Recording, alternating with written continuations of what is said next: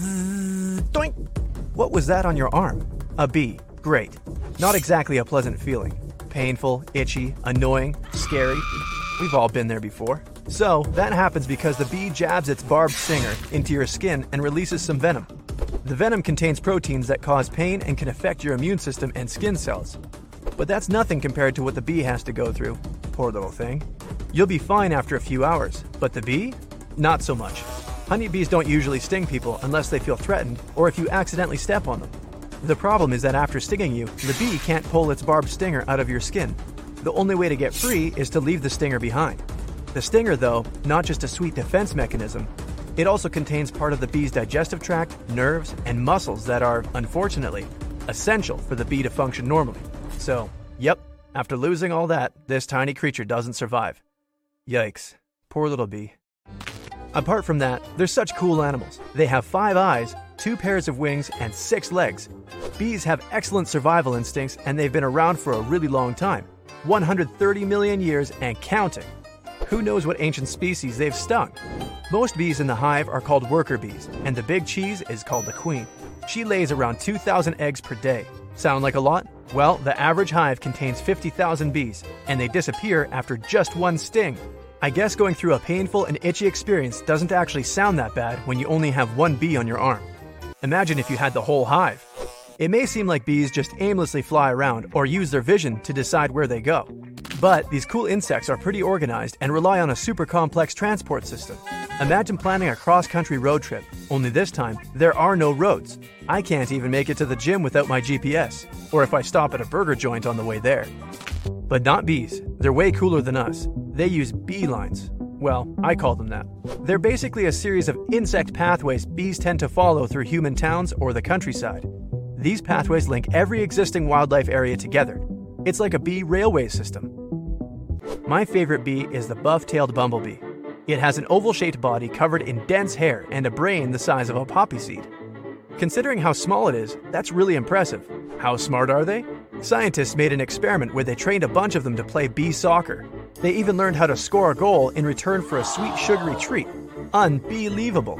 These same bees have another amazing ability.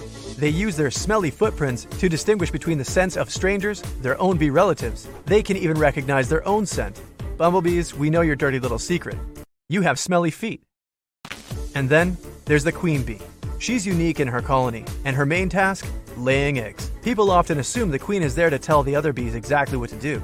Yeah, not really. She does have a certain influence, but even without her, the hive actually functions pretty well.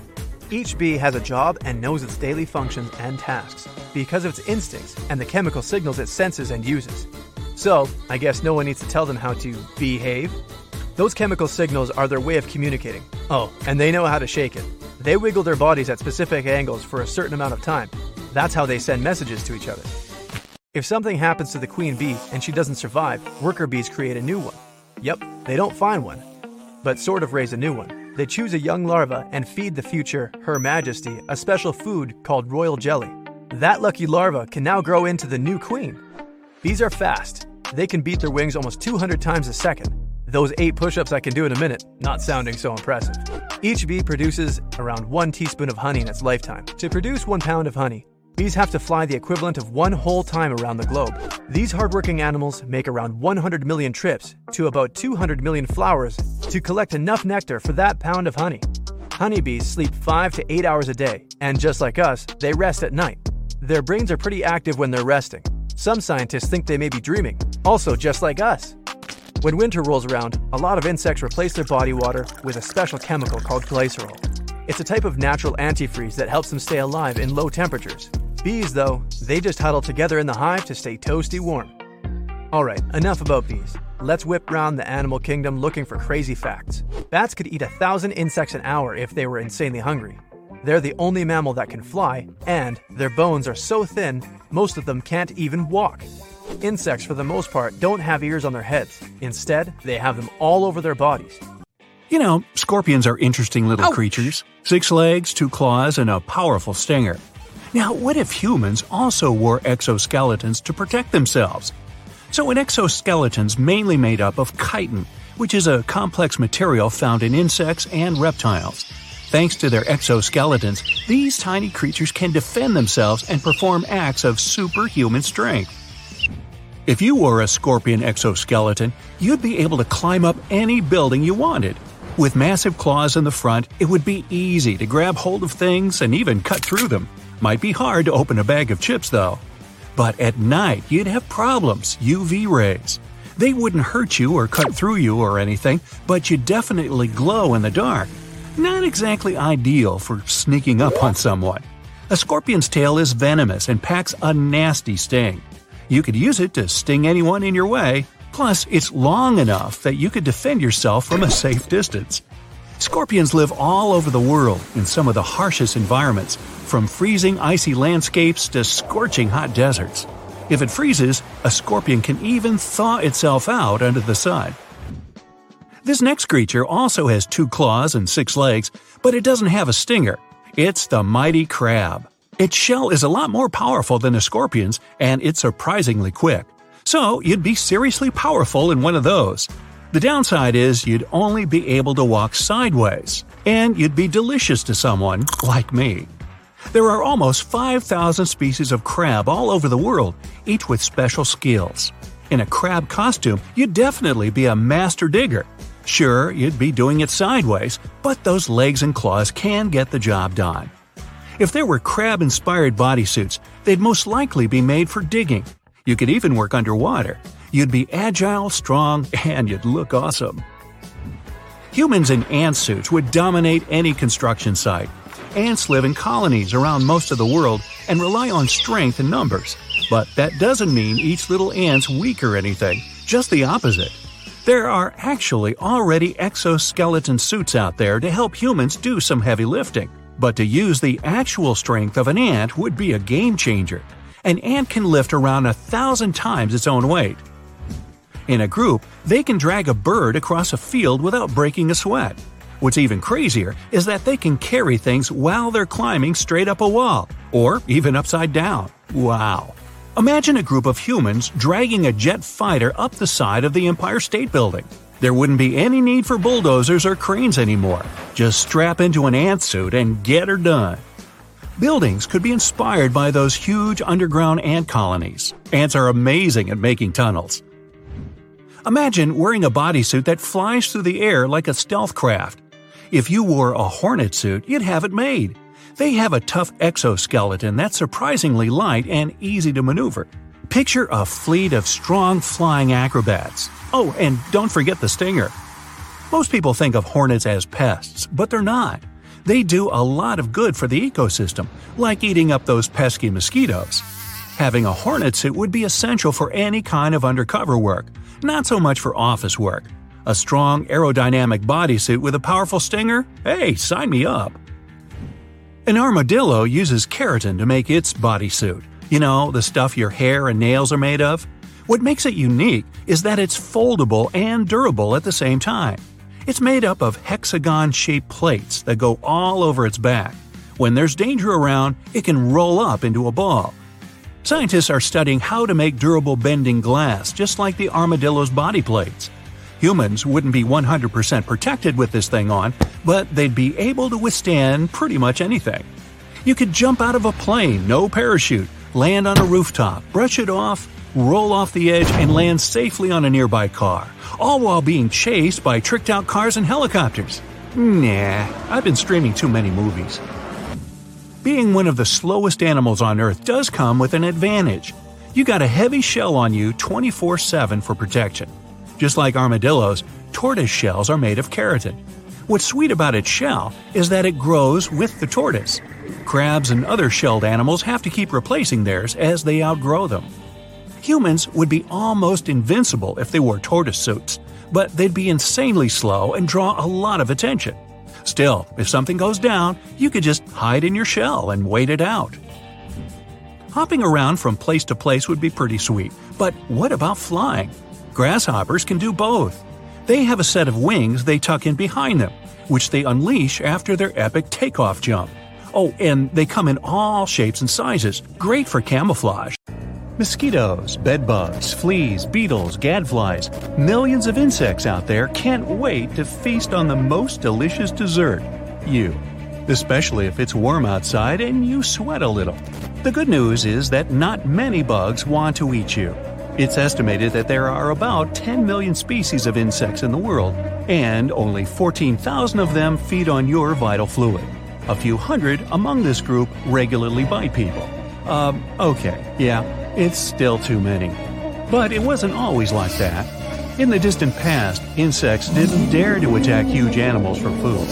They developed their ability to feed on blood from 200 to 65 million years ago. And there are several theories why this happened. Imagine small beetles and insects living in the nest of some flying dinosaur or a giant ancient bird. They feed on bird secretions, rotten grass, leaves, or mushrooms. Then a piece of skin or a feather of an animal falls on their table. Insects taste it, and they like it. Then a dinosaur arrives, and the beetles sense a familiar smell. They climb on its skin and bite it, or they accidentally fall on an open sore of a bird and taste it. For insects, this would be the most delicious thing they had ever eaten. Yeah, I agree, it's a pretty low bar. Now, other insects have a long, thin feeding tube called a proboscis. They use it to feed on plant sap or other smaller insects. And now, one of these beetles sits on a wounded mammal and accidentally bites it. The beetle's body already has the right enzyme capable of digesting blood. So, from that moment on, the beetle doesn't want to eat anything other than red nectar. The beetle bears offspring, and it takes over the ability to feed on blood. Imagine you've been eating grass and leaves all your life, and then you try some sweet banana pudding. You wouldn't want to go back to eating good old grass now. You'd always want dessert. Insects had the same feeling when they tasted nutritious blood. Yumbo! One of the coolest theories says the thirst for blood in insects was caused by microbes. Blood isn't an ideal food for beetles. It doesn't have enough vitamins or nutrients for them. That's why a whole ecosystem of microorganisms had to form inside their intestines. These bacteria can synthesize some essential vitamins with the help of blood. These bacteria won't survive if they stop feeding on that red fluid. And when these bacteria disappear, insects have problems with development and reproduction. It's impossible to name the exact reason, since the transition from plant food to animal food happened a very long time ago. Since then, evolution has created a variety of ways to extract blood. The most famous blood-dependent species are, of course, mosquitoes. Only female mosquitoes need blood to produce eggs. When mosquitoes fly, they feel the heat, carbon dioxide, and lactic acid in the air. These smells attract the mosquitoes, so they fly to their source, an animal or a human. Then the mosquito lands on its prey and inserts its proboscis into the skin. At the same time, it secretes saliva to prevent clotting. The unpleasant skin sensation you get after the bite is an allergic reaction of your body to the mosquito saliva. Then the female produces eggs and leaves the larva in stagnant water. It could be a pond, a drain, or an outdoor pool. Small mosquitoes feed on organic substances in the water, then grow up and go on their first hunt. Black flies also feed on blood, but they don't do it as carefully as mosquitoes. The female black fly lands on the prey, uses its sharp jaws to cut the skin, and devours its lunch.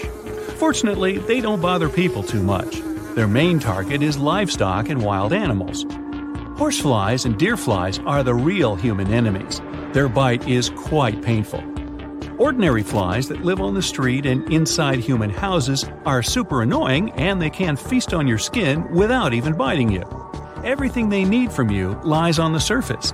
You secrete sweat, proteins, carbs, salts, sugar, and other chemicals that the fly collects with its proboscis.